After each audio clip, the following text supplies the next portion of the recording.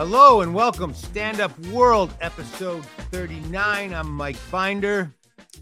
Thank you for coming back, or coming in, or coming on. Still trying to figure out what the reality and the jargon of the geography in the digital world is. Thank you for uploading, downloading, sideloading, freeloading, whatever you're doing. I'm just really glad you're here. We have a really great episode. Patrick Arnold, producer extraordinaire, is with us today. Patrick, how are you? Good, Mike. How about you? I'm really good. I'm really excited. I am so excited about having Dave Smith as our guest. I find him to be one of the most exciting guys working in a world of just that I'm so fascinated in any way. He's in a class by himself. He's, I want to say part Mort Saul, part young Johnny Carson. He's just got so much going on in terms of he's a political comic, but he's a comic. He's a host of he's one of the skanks. He's a skank, this guy, but from the Legion of Skanks with Louis J. Gomez and Big J. Okerson and actually Dan Soder, my buddy, who was one of the original guys who's kind of stepped aside. Bobby Kelly's with them now, I believe. Isn't that right? I think that's the Bonfire. But that's the Bonfire. Yeah, okay. Louis Gomez, Big J and Dave. But Dave is like in the center of that. But he's got his own. He's got his own brilliant podcast called Part of the Problem, and which has skyrocketed recently to, like, I saw last week, he was like number 2 of all podcasts next to Rogan. And it makes sense because he's so intelligent. He's like Joe. He's so intelligent. He's well read. He's well thought. He's not afraid to have his opinions. He's just a very clever guy, and he's very, like I say, he's nestled into today's world. He doesn't feel like he's running a podcast so he can get a sitcom or get a talk show on network. He wants to be here. He wants to be in the underground. He wants to be in all these guys, the skanks and that group. They love the world. You can tell that they've created, and they're with Gas Digital, their whole platform. They really love what they've created, and they love their fans, and they've got passion at their back, which I really appreciate that, and that's, one of the reasons I started Stand Up World, and one of the reasons that I like to write about on Stand Up World is that world, and the passion and the how much these artists, men and women, I say guys, because when I say guys, I'm talking chicks. I'm talking, talking people of color. Okay? Guys means everything to me. I'm not like saying guys like my friends Joe and Ken. I'm saying comics, artists. But the artists in this world are all just so into what they do, and Dave Smith really exemplifies that to me. And that's why I really was so happy when he said, yeah, I'll come on the pod and talk. And then, of course, the other thing is he had this brilliant conversation with Bobby Kennedy, RFK Jr., who, as you know, I'm a big fan of, I'm a good friend of. And so this guy's a winner to me. So let's talk to him. Okay. What do you think? Patrick, you look hesitant. No, I'm ready. I'm ready to get right into it. Oh, you're just a big Trump guy. That's what it is, right? Yeah, that's what it is. I want him 2024, There, he said it. Patrick's a Trump. Patrick wants Trump and Biden as Trump's VP. That would be something. All right, let's get it going. Dave Smith. Dave, how are you, man? Doing good, man. Nice to be with you. Yeah, I'm a big fan of yours. I really am. I have been for a while, and I just you're a rare bird, I have to say. I just well, thank you. And I know that your podcast has just been taking off lately, huh? Yeah, it's been good. It's been a good few weeks. So yeah, got a lot of new listeners, and our numbers are the highest they've ever been. So it's cool. It's yeah, exciting. I saw one day it was like #2 podcast or something in the world, and then the list. It's like, and what do you give that to? Where do you put that? Anything?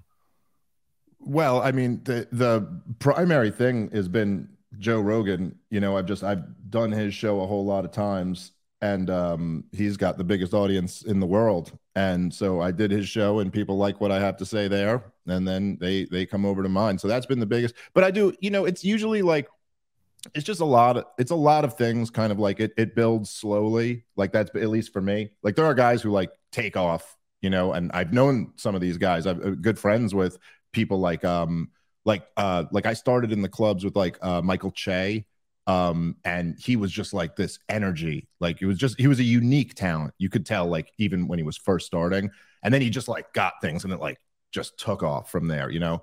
But for me, it was always just kind of like a slow, steady thing. There was never like one thing where I just shot off. It was just always like, you do more shows, you know, your podcast audience grows, you do more big podcasts, you do more big clubs, and then little by little, it kind of just built.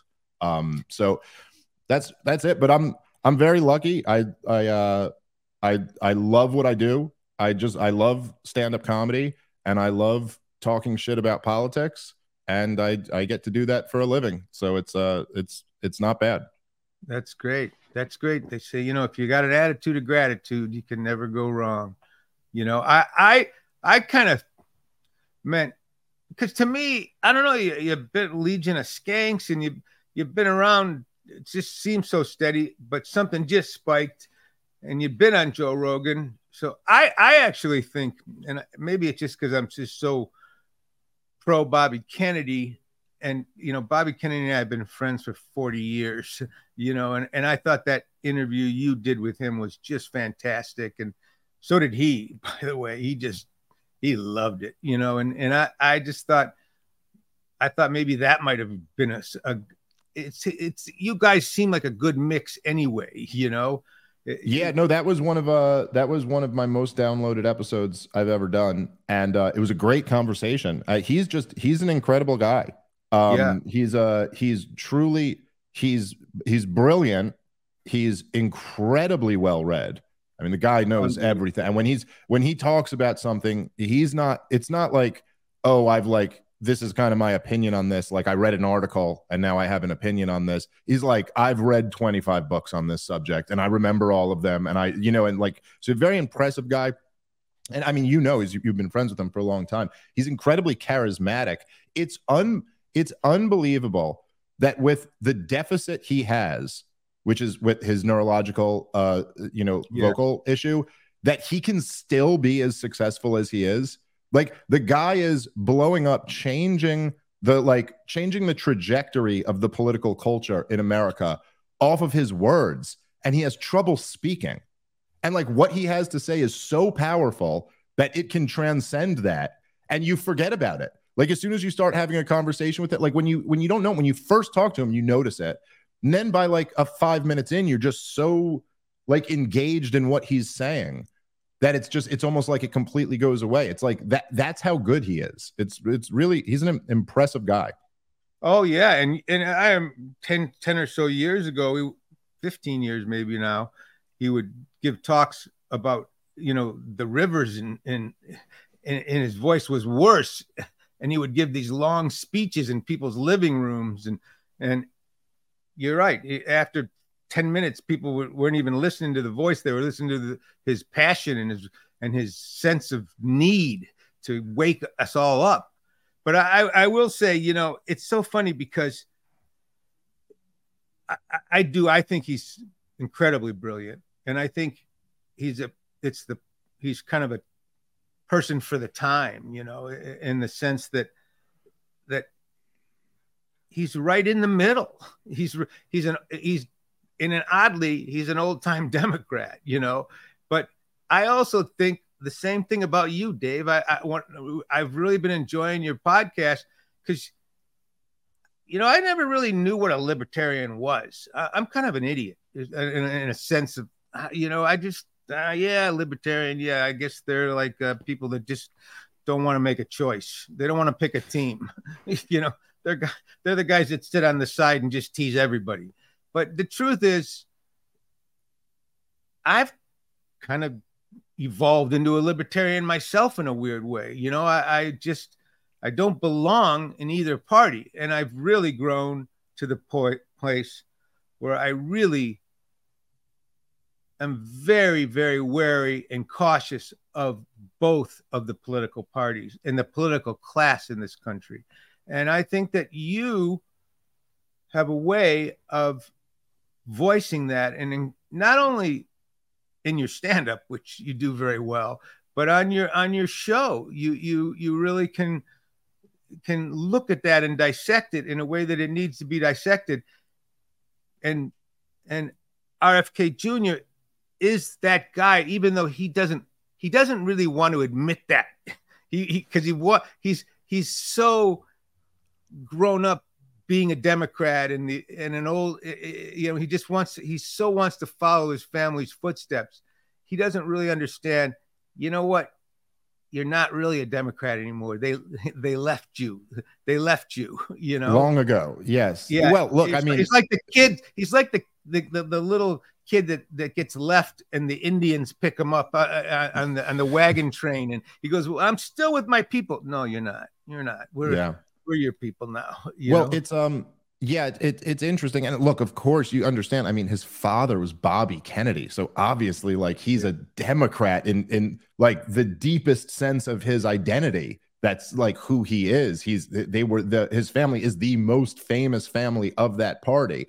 But of course we're not living in 1968 anymore. It's just the country is a radically different country. I think this is something particularly that people were thinking about a lot this week. We're recording this on September 12th. We just passed the 22nd year anniversary of 9/11.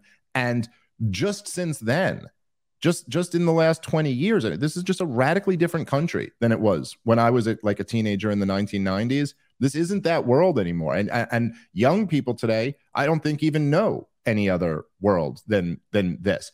I heard Glenn Greenwald was talking about this recently, but when they first passed the Patriot Act, even in the wake of 9/11, with all of the hysteria that was going on, it was still controversial. Even enough people were still like, whoa, this seems really un-American to give the government this power of spying on its own people and to kind of suspend all these constitutionally protected rights.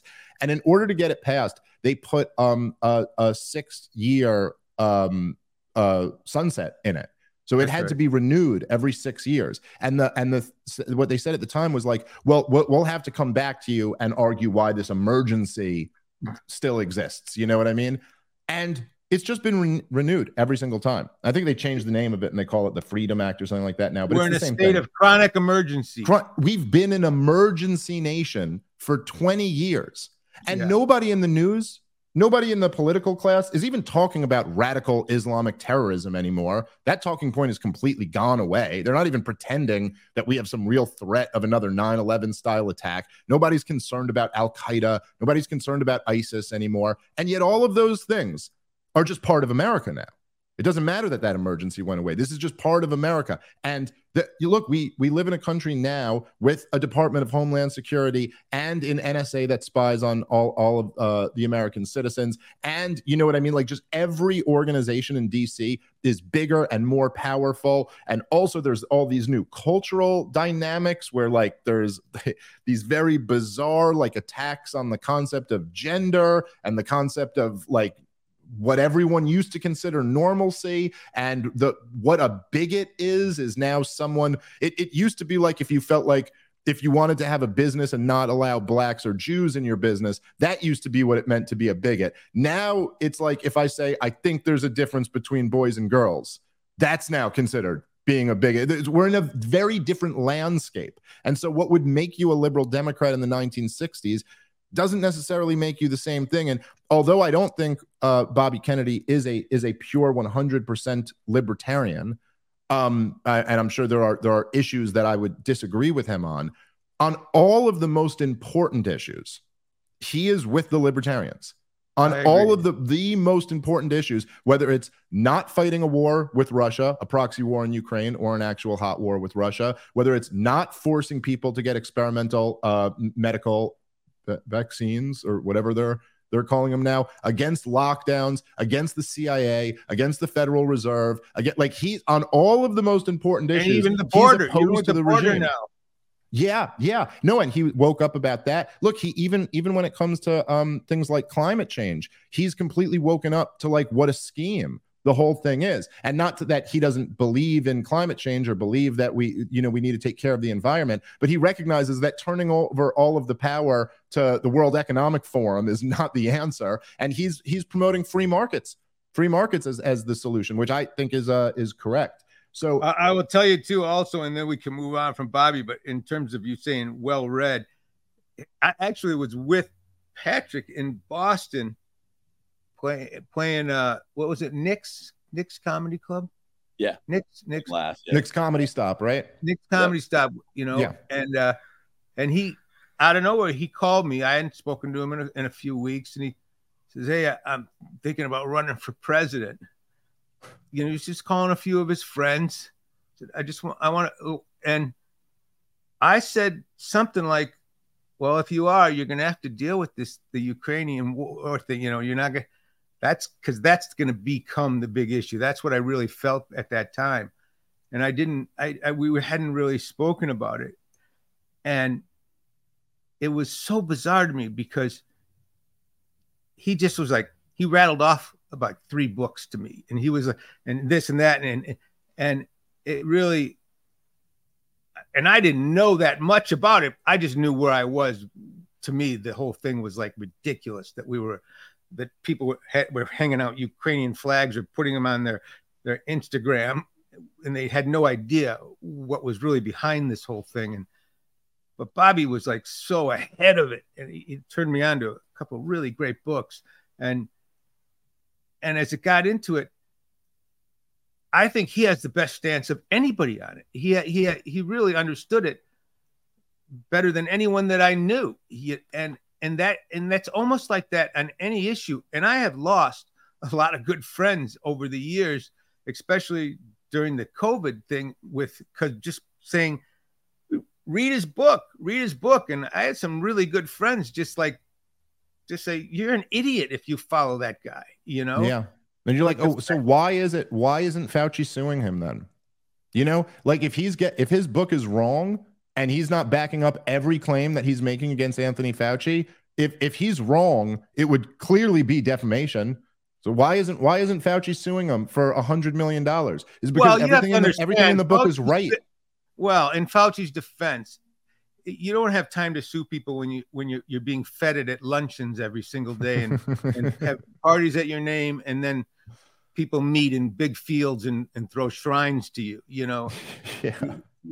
He's a religious figure now. He can't really be bothered with lawsuits. But it really is amazing, man. It's amazing what we just lived through in the last few years, and it's hard to recognize the moment, like how crazy it is when you're in it. You know what I mean? And then it's almost like as people come out of it, I think they wake up a little bit more to it. And I'm not saying that, I'm not equating these things, I'm not saying they're exactly the same. I'm just saying that when people talk about like the Nazis, and when people look at it, they go like, they have this like, how the hell did a whole society just go so crazy Absolutely. and agree to do these wild things that it would just seem so like horrific and all. But you think about like what the year 2020 was like and how everybody got into these like insane rituals and like deifying these people. Like, remember how they were with Cuomo? That he won like an Emmy, amazing. and amazing. everyone amazing. they were calling themselves what was it, Metro or Cuomo-sexuals or something like that, and they were all talking about how they just started like worshiping these people who were, by the way, it was like amazing to me because I'm a libertarian, so I was kind of like inoculated against all this stuff. Like I've always been against government authority, so it was very easy for me to oppose all the stuff in 2020. But I remember they're at this press conference, and this was early. This must have been in March. It was like right with the beginning of the lockdowns, and he just like very casually announced to a room full of reporters that they were suspending speedy trials because they just, couldn't get the trials moving. And we don't want to let people go, if they were guilty of this. So you're going to just have to wait for your trial because of COVID and the court system slowed down. And it was a room full of reporters. No one gave pushback, not one tough question. And then you turn on the news and they're just all worshiping him. And you're like, this governor just announced he's suspending every constitutionally protected right for the people who live in his. Oh, you guys can't go to church. You can't go to church this weekend. And you're like, I don't know about you, but like I've read the First Amendment. It's not that long, and it seems pretty clear that it protects people's right to go to church. And you're like, no, we're suspending that. You're not allowed out of your house. It was amazing to me. Not only that, they were telling people they couldn't go to church, but they kept the liquor stores and the big box stores open. And they kept it was just an amazing time. And look at, nobody has admitted they were wrong. That's the other side of it. Nobody was like, geez, we were dead wrong on that. And look, I've been led down the path wrong before in my life. And I don't have a problem with it. I think it was dead wrong with the Iraq thing. I just let the press and the government and the Senate and the president, everybody just kind of make me think, okay, we've got to bring democracy to the Middle East, which was absolutely insane and stupid. Yeah. And I walked like a lemming with them, but this one, I just didn't, I was lucky enough to see coming. I just saw it coming, and it was sad because it's almost like, you almost wish you were with the pack and something like this, because when you're not, you're just a pain in everyone's ass while it's happening.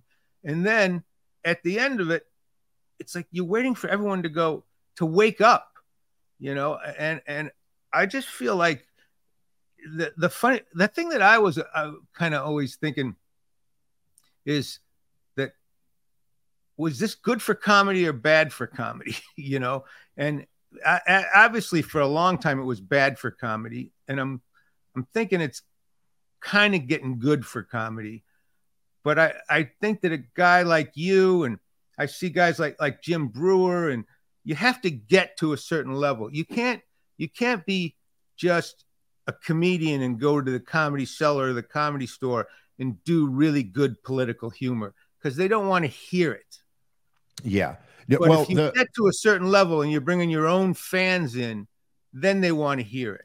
Well, it's so if you're, if you ask, like, was it good for comedy or bad for comedy? I think objectively the answer is both, right? Like it's been both bad and good. The comedy industry, and I've been doing stand-up now for about 15 years, and it's been interesting to be in an industry as it went through a revolution.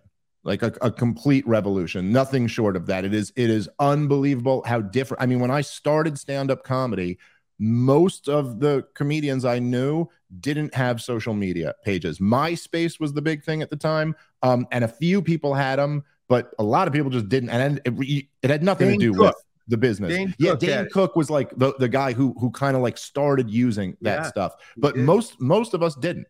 And the game back then, and we didn't have iPhones. We didn't have social media. There was no such thing as a podcast. There were none of these things existed. And back then, the whole game was you were trying to get up at open mics to get a solid 6 minutes so you could audition for clubs. And then if you got into the clubs, you could maybe get a festival, or you could maybe get like a manager or an agent who then you could audition for TV shows, or you could submit writers packets, or you could, you try to get a late night. That was like a huge thing. If you could get on Conan or the Tonight Show or Letterman or something, that would be the really huge thing. all of this is completely different now. Look, dude, Tim Dillon never did a late night set. He's never done a television late night set. And he would have no interest in doing one. It would be a punishment to him. Well, Rogan is the Carson. Rogan is the Carson. So now that's it. So now that's the game now. Now it's like, oh, you don't have to do all of these steps to then get a show. You can start a show and then you try to build up your show. And ultimately now what you're trying to get is Rogan. And there's just like there's no comparing it. Like if I got on, you know, Conan's not on the air, I don't think anymore, but if I got on the Tonight Show or something like that, or you're like one of those guys, so you'll go do 6 minutes of stand-up comedy for the audience who will then, like, let's say they love you. They think that's the funniest 6 minutes of stand-up I've ever seen, you know? Well, then tomorrow night, there's a new comic doing 6 minutes. Then the next night, there's a new one. And then by 2 months from now, there's been 20 new comics. And there's, you know, you just get lost like in the shuffle. If I go do Rogan, I speak to a substantially bigger audience for 3.5 hours. Like they come out of there knowing me, like intimately knowing who I am, what like the crazy stories, what my worldview is, different how I interact with my friend. Like you get a fan, like there's a new fan who loves you when you come off of that show. It's a totally different thing. It's a totally different world. And so the people who can adapt to this new landscape are thriving in like a crazy way. You know, you look at like the guy like my buddy Shane Gillis, who's one of the most incredible comedic talents like I've ever seen. And this guy got canceled from Saturday Night Live. And in the old world, that's it. He's done. Like his career will never, I mean, he's relegated to go back to the clubs and just be a random like club comedian and struggle to pay his bills. But now he just goes, oh, I'm just going to release my own sketches on YouTube. They're the funniest goddamn sketches. They're the best sketch comedy that's been done since the Chappelle Show was just done. The stuff he puts up at Gillian Keeves on Gillian Keeves TV is I think you can go back to the Groove Tube. Yeah. I mean, how long? It's some of the funniest, most creative, just hilarious stuff. And then he can just put his own specials out. Like he put the one out on YouTube that blew up, had like 12 million views or something like that. Live in Austin, yeah. Yeah. And look, he just did the Netflix special, but it's not even like, like Netflix almost had no choice. He just made himself so huge that it's like, if you guys want to be relevant, you better put Gillis on there, you know? So it's just like, So in that sense, it's like, it's such an amazing time for comedy. It's such an amazing time where like, you can't, you know, for someone like me, like the style of stand-up comedy that I do and what my politics are, I will not get any corporation to jump behind me. No television network is ever going to put me on. No, you know what I mean? Like, no, that's just not going to happen. But I could care less because I don't want to do that anyway. I don't want to go talk to suits at some network and go over this is literally what they do to stand-up comics on like late night shows. They go over each line of your joke. Dave, I had years of doing it. Yeah. And approve this word, take this word out. We have to find a new word for that. You know, I don't want to do any of that, man. That's the whole point of being a comedian is I didn't want to do any of that. So I don't want to have a job. That's the point. I would go on the Tonight Show and they would put me through the rigors, and I'd go there. I would be tense for a week, and then the day would come, and I'd go on there, and I'd go there, and then Johnny would talk too long to some old lady that he thought was funny from St. Louis, and they'd tell me, "I'll come back another night." Yeah, and it was I just go home in pain, you know. It's wild, dude, and it's a crazy thing that they ever allowed it to happen because it's like.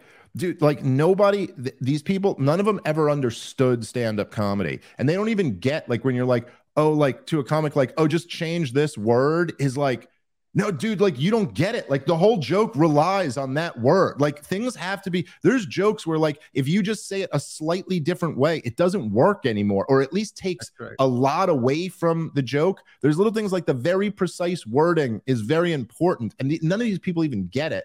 And so it's like, oh, I've watched them before. Dude, I've watched them what they've done to my friends, man, where they just like put these like, it's like you watch someone who's like an excellent swimmer And then like this network comes along and they're like, we're just going to make a couple tweaks. We're going to have to handcuff you and tie this weight to your leg. But now go out here and swim. And you're watching them like struggle to get through it. And I know these people. I'm like, yo, this dude is a brilliant comedian. That bit was hilarious. And they just butchered it. It's like, as an artist, it's just like hurts you to see. It's like someone like painting over Picasso's painting. I was like, actually, I think it should go like this. Like, you don't know what you're talking about, dude. You're not a painter. Get the hell away from this guy and give him a canvas. And so now that comics can actually do that, it's like the most beautiful thing. So there's all that stuff that sucks. The woke thing, like totally destroyed a lot of comedians. It took, people who fell into that, like Stephen Colbert. You could look at him as just the god-awful hack that he is today, but that guy did the Colbert Report, which was the most brilliant show. It was so damn funny, man. The guy was so talented, but he just fell into this system and it sucked all of the creativity and funny out of him. But for the people who didn't fall into that and figured out how to use this new world that we live in now, it's like the most beautiful thing. So it's good and it's bad. Well, it's funny because, listen, I think it's great for you to be so aware of that and of your world. I think that there's a lot of guys, and I understand totally why. Like, for instance, look at, I think Shane's fantastic. Shane wanted to do Netflix really bad. It's almost like a guy who loses his limb and doesn't know, still feels it. A lot of these people, they want what was there before them. They don't know that the world's changed, and even they know the world's changed, but they still feel their arm that's gone. And I actually helped him get that Netflix special, and spoke to Robbie Praw many times about it. And they were afraid to have him, and then they agreed to have him before he got as hot as he was. But the fact of the matter is, that's something Shane wanted. He didn't need it. And you're right. I think he would have been better off without it, putting up another Live in Austin. I think he would have been better staying on his own bushwhack trail. That's my thing. I think I'm so enamored by this new world of comedy that you guys are all creating. I'm just an old guy following you guys up the hill, And I do think that there's a lot of guys that are still, every now and then they panic and they want to chase back into an old world. But I believe, like, something that I was really, it was very interesting to me that you guys at Gas Digital did half-hour specials, which I thought was really smart, because I don't think who was it? Who was on? Erica Rhodes was on last week, and she was saying, well, it takes an hour to show the full arc of the piece. And I guess I get that. But to me, our specials came from back. They were still left from when you would do an hour network television special. And then when we went to cable, everyone did our cable specials. And then when it went to streaming, they had all the algorithms that showed that people weren't watching full hour specials, And I think, to me, a special should just be as long as it needs to be.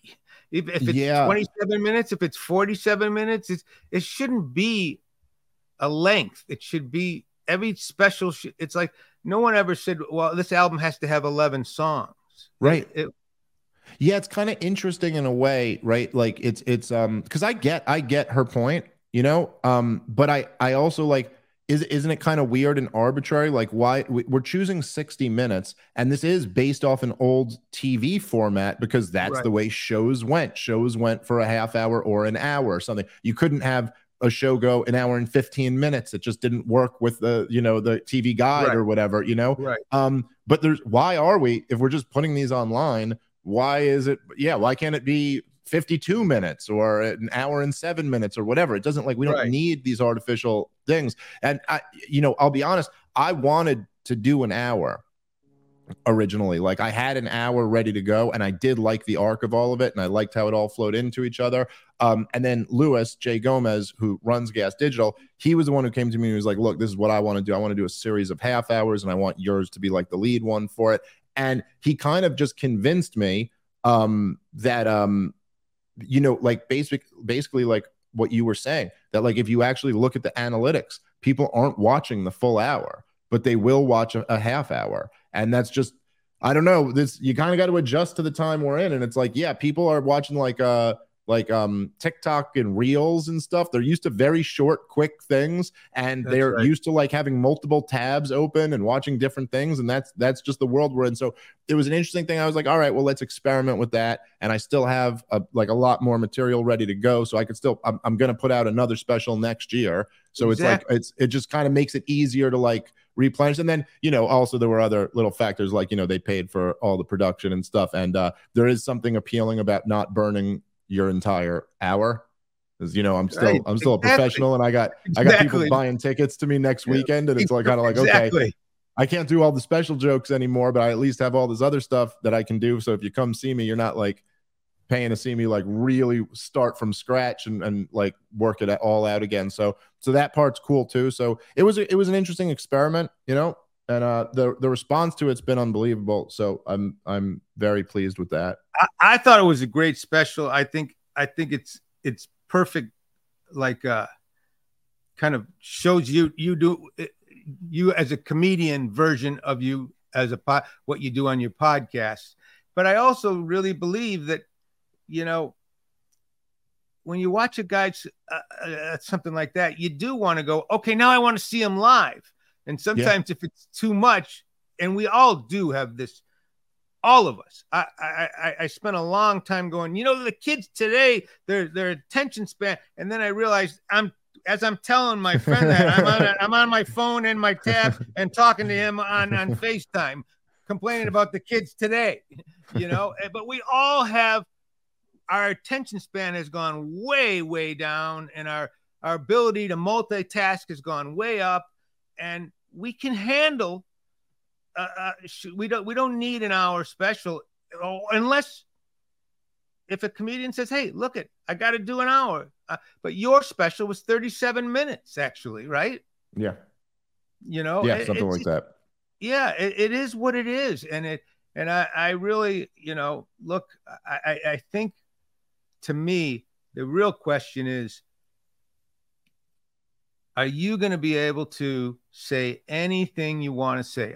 I really, that's my biggest thing. You know, I don't love the idea. I was on Jimmy Dore's podcast, which I really I'm a fan of Jimmy's, and I like what he does.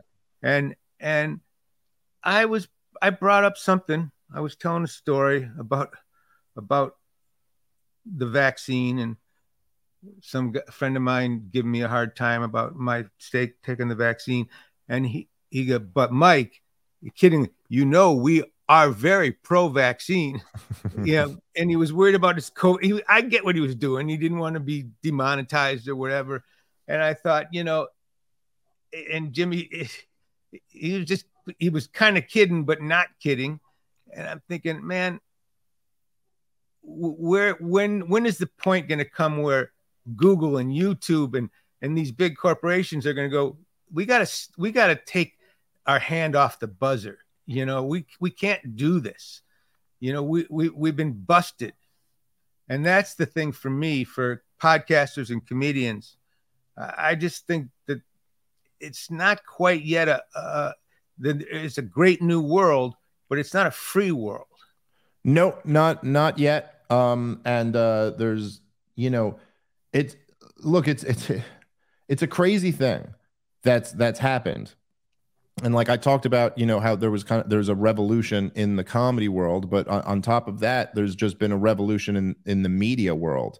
And there is, look, like there's a reason why governments monopolize certain industries or certain sectors of society, right? Like it's not like a coincidence that like the government runs the post office, but the government doesn't run like shoemakers, right? Like they never had any interest in saying like the government's going to be the only ones who make shoes. You know, there's just no interest in that. And why do they run the post office? Well, because it's communication. Okay. And the government wants to be in charge of how people communicate with each other. And if you think about that now, right now, today, the idea of saying the post office is communication is kind of goofy, but for a long time, that was seriously the way that people could communicate with each other. If you were living in a different state or something like that before the telephone, that was the way you would communicate with each other. Oh, and by the way, the government's also monopolized the telephone companies. Crazy coincidence, right?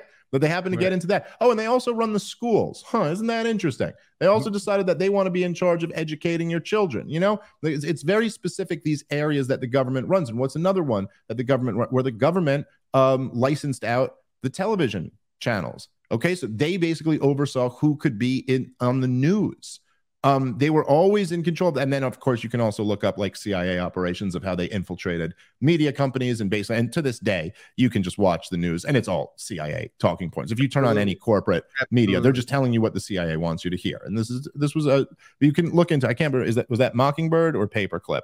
It was one of those CIA operations where they infiltrated the media. Exactly. And they still exists today, to this day. But there's this whole new thing that just happened. And you can see them all freaking out about it. For the first time ever, they don't have a monopoly on it. Now we have this internet thing that came out, and all of a sudden that they don't have a monopoly. And then you can see the tremendous resentment they have that there are shows like Joe Rogan and Jimmy Dore and all of these guys who are like way bigger than the corporate media, and they are not controlled by them. And so this tech censorship is almost like their attempt to come back in and start reigning, you know what I mean, control over how people wield this new thing. I will say, though, I'm pretty optimistic about it, just because I think we have this new weapon that we never had before. And it does seem like, despite their best efforts, it's kind of impossible for them to really shut it down. And you see there's been like these latest rounds of even like trying to cancel people where it's just not working anymore. And so I'm pretty optimistic that I think we are kind of living in a brave new world now. And I mean that in the positive sense, not like the book, which was kind of a downer, but it's a great book though. But we're in this new world now where like the powers that be don't have the same type of control that they used to be able to have. And, you know, even just when I was a teenager, you know, none of this stuff existed. And there's, well, I'll give you an example. What was that app, that the first kind of anti-establishment app that came out? Parler, was it called? Yeah. And they just nuked it. Yeah, it went away and it was gone in about a week when they wanted it gone. And since then, there's been Getter and Rumble and Trump's thing, Truth Social. What's Trump's thing? Yeah, Truth Social. And you get the feeling that they can't just nuke those. And the biggest one of all is Elon Musk buying Twitter and like kind of completely turning that around from the organization they wanted it to be. And so now, and that's the other thing, is you get like some of these really, you know, really rich people, which I think is also going to be like one of our only hopes, is like wealthy people who are actually good guys who are like, no, I'm going to like put some chips in at fighting against this kind of system. But look, man, the thing that really makes me kind of feel positive about it, and don't get me wrong, they're still bad that they're getting away with funding this proxy war in Ukraine right now. But it would, dude, they literally, and again, for people who are like younger, I don't know if you even understand how crazy. Listen, man, in 2002, they had a year-long propaganda campaign that said that everybody knows that Saddam Hussein has weapons of mass destruction, and he worked with Osama bin Laden to pull off 9/11, and he's about to pass one of these weapons of mass destruction off to his terrorist buddies, and the next 9/11 is going to be a nuclear attack on America unless we invade Iraq. And it was just, I mean, complete lies. It was he's going to give the weapons that he doesn't have to the terrorists that he's not friends with, to then it's all just nonsense. It's just complete lies. They knew they were lying. They completely manipulated the country. And a lot of them are already here working at the 7-Elevens. That's right. And it was and it led to a war that killed 1 million people. And that would just be so much harder to pull off today. Like it would be next to impossible, because the thing is, now you have the biggest two people in media right now are Joe Rogan and Tucker Carlson. The biggest people in media back then were Bill O'Reilly and like maybe Keith Olbermann. Maybe it was a little before Keith Olbermann, but those guys were just puppets of the regime. They were just going to go along with the propaganda. Was still one of Koppel, the biggest guys. Koppel was still big, but all of those guys were just going to be mouthpieces for the regime. The guys now who are the biggest media people are opposed to the regime, and so it'd be almost impossible to propagandize the American people to that level, because people kind of see through how corrupt government is now, a lot more at least. And so I don't know. I'm optimistic about that. In many ways, we're in a much better situation, even though in some ways we are, things are tough. Well, listen, Joe Rogan's going to propagandize us on those memory pills. So it's one scam or another. And, but let me before I let you go, I want to talk about one other thing, because it's something that I know you know a lot about, and I like I say, I'm really, I have this blog site I do, STANDUPWORLD, and it's a lot of it is about this new world, and I love the Legion of Skanks. I love what you guys have done, and the Skank Fest, which if you don't know it, you think, well, what is that, like an orgy you guys do in Vegas, or what the hell is this? Talk a little bit about the Legion of Skanks and what that is, because to me, you guys have created a new wing of stand-up comedy, and let me just say, that's what I love about where stand-up comedy is today, that it's where music always was. There was classical and jazz and this and you guys have really built your own wing, and I just love it. Yeah, man, Skankfest is coming up. It's only like 3 weeks away, man. I can't wait. It's always just like such a fun time. And no, it's not just a big orgy. I mean, like some people there may have orgies like on their own time, but we don't sponsor the orgies. But you are free to have an orgy like in your hotel room afterward. Make sure voluntary. Everybody has to agree. But yeah, it's actually how Skankfest started, which is such a cool story. It was Louis J. Gomez it was all his idea. And then he we all kind of like got behind it. And then Rebecca Trent and Christine Evans, like they came in and started running it and really took it to like the next level. But what happened was there was like this woke comedy festival that they were trying to do. I can't even remember the name of it, but it was like some kind in the name of like wokeness. They did this thing where they'd charge comedians to submit for this festival. But if you were a woman or a person of color, they charged you less. And so that was their like, see, look, we're doing this because, the straight white men always get all the advantages. So now if you're not a straight white man, like whatever it was, it would be like $50 if you're a straight white man, but it's only $25 if you're a woman or a person of color or something like that. And they were spinning it as like, we're doing this for like social justice. And Lewis was like, hey, you're not doing this you're ripping off comics. You're charging them to submit for your dumb festival that means nothing anyway. Like what? So all they were doing was getting like a few hundred comics to submit and making money off of these comics and then pretending it was like some social justice thing. So and Lewis ripping some off less. Yeah, right, exactly. Like there's nothing, this is all just wrong. So Lewis was like, I'm going to start, I think we should start a festival and we don't charge anything like for comics. Like we pay the comics who are performing and we don't charge anything for the ones to submit to it. And that was just how it started. And then it just became like, it just got bigger and bigger and bigger every year. And now it's just like this huge thing. But the whole like theory behind Skankfest is that it's just going to be like, it's all, like the rawest comics and the best comics all come together. And it's all about the experience, because there's a lot of these festivals. Like I've done Just for Laughs a couple times. I've done like a lot of these like Moon Tower and, these different comedy festivals. And what they are is usually like, it's a lot of comics, a lot of great comics on them, but then there's also a lot of industry there, and it ends up being like you're kind of like doing shows and then taking meetings and then trying to like network and try to like, you know what I mean? That's like the whole vibe, which kind of kills how fun the shows are, because half the crowd is usually like agents and managers and TV producers and things like that. That's not really like a fun audience to perform in front of. So Skankfest is like, it's this raw comedy festival, remove all of the industry. That's not a component of it. You're not performing. It's just the whole thing is about fan experience and the comedian's experience.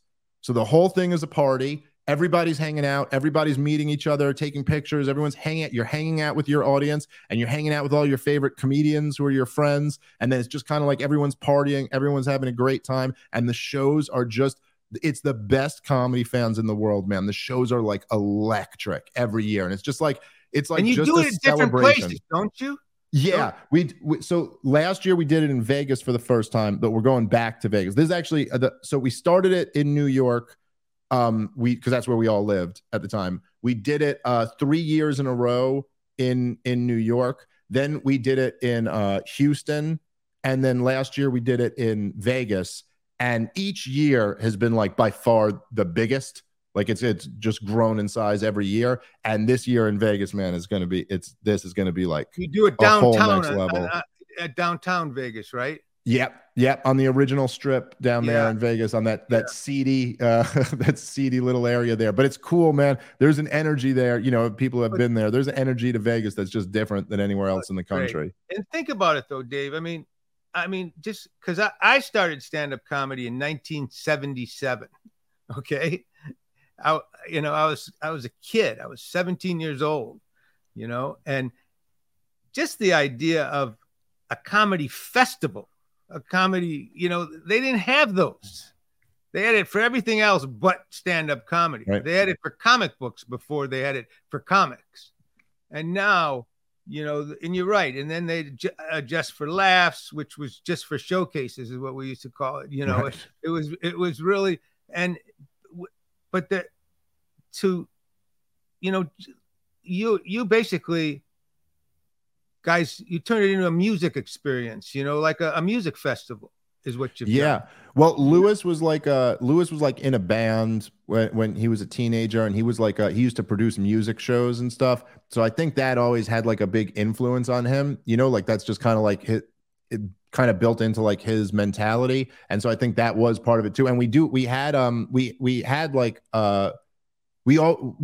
band. I can't remember who. There was some band played last year. Well, don't you have Josh Adam Myers? Doesn't he? Josh Adam Myers does the goddamn comedy jam. Yeah, where it's like comedians go up and sing with him and his full band. It's an awesome show. Which I think you should have to give the audience some money back for when comedians. This is the part where we all want to be rock stars.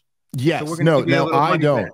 I can't sing, and I know I can't sing, but I do enjoy watching that show. It is a fun show to watch. Josh goes for it so much. Yeah, Josh is a good dude. Yeah, and he puts on a hell of a show with the comedy jam. But you guys, listen, I my hat's off, and I love Big J, and I know Soder's not with you guys anymore, but I met him when I was directing Billions, and he kind of like turned me on to a lot of the new world. Oh, cool, you know? Cool. No, Soder's not doing the bonfire anymore, but he's with us as much as he's ever been with us. He's not going nowhere. But and listen, I your podcast, the Legion of Skanks, I was actually on it once, plugging something. It's you guys, it's great. I love what you do, and I'm really happy that you're doing so well with Part of the Problem and your stand-up and everything. And I think you're filling a really good spot in the world. So I'm happy. I'm really glad to have you on this thing, you know? Oh, thank you so much, Mike. I really enjoyed it. And I really appreciate the kind words, man. Let's do it again sometime. You're off on tour, right? Are you going to Europe? Did you say? Or? Yeah, we're going to Europe after first Skankfest, and then I'm going on a little European tour, doing like Glasgow, London, Amsterdam, and Belfast. So I'm looking forward to that. I've never done stand up in Europe, so this is my first time going out there. So it's I'm excited. That's awesome. When you're in London, go into the Top Secret Comedy Club if you're looking for a place to work out. Okay. Just jump up. There's a little club in a basement. It's awesome. Oh, okay. Absolutely. Yeah, I'll check that out. Okay, cool. All right, man. Thanks again, Dave. Thank you, brother. Much appreciated. Best to you. Okay. Episode 39, In the Bin. Down in history. Dave Smith, man, I tell you, I got a lot of respect for that guy. I really, he's a young guy too. He's got to be in his 30s, right? Yeah, let's see. He's a young guy. He's got there's a lot ahead of him. 40. He's a kid. And he's got a lot going on up here. So if you get a chance to ever go see him live, I would definitely go see that guy live. You know, I guarantee you there's a lot of fire. Anyway, what's going on next week? We have a really good guest. You're going to love next week. And I'm going to Austin for the film festival. My son's movie is opening there. And then I go to Detroit for Andiamos to open for the great Jeff Ross, my buddy Jeff Ross. And just that's it. Have a great week. Listen to us on Apple, Spotify, StandUpWorld.com, X. You can watch this. And, you know, rate, follow, you know, heckle, jeer, whatever you want to do. Just do. Enjoy.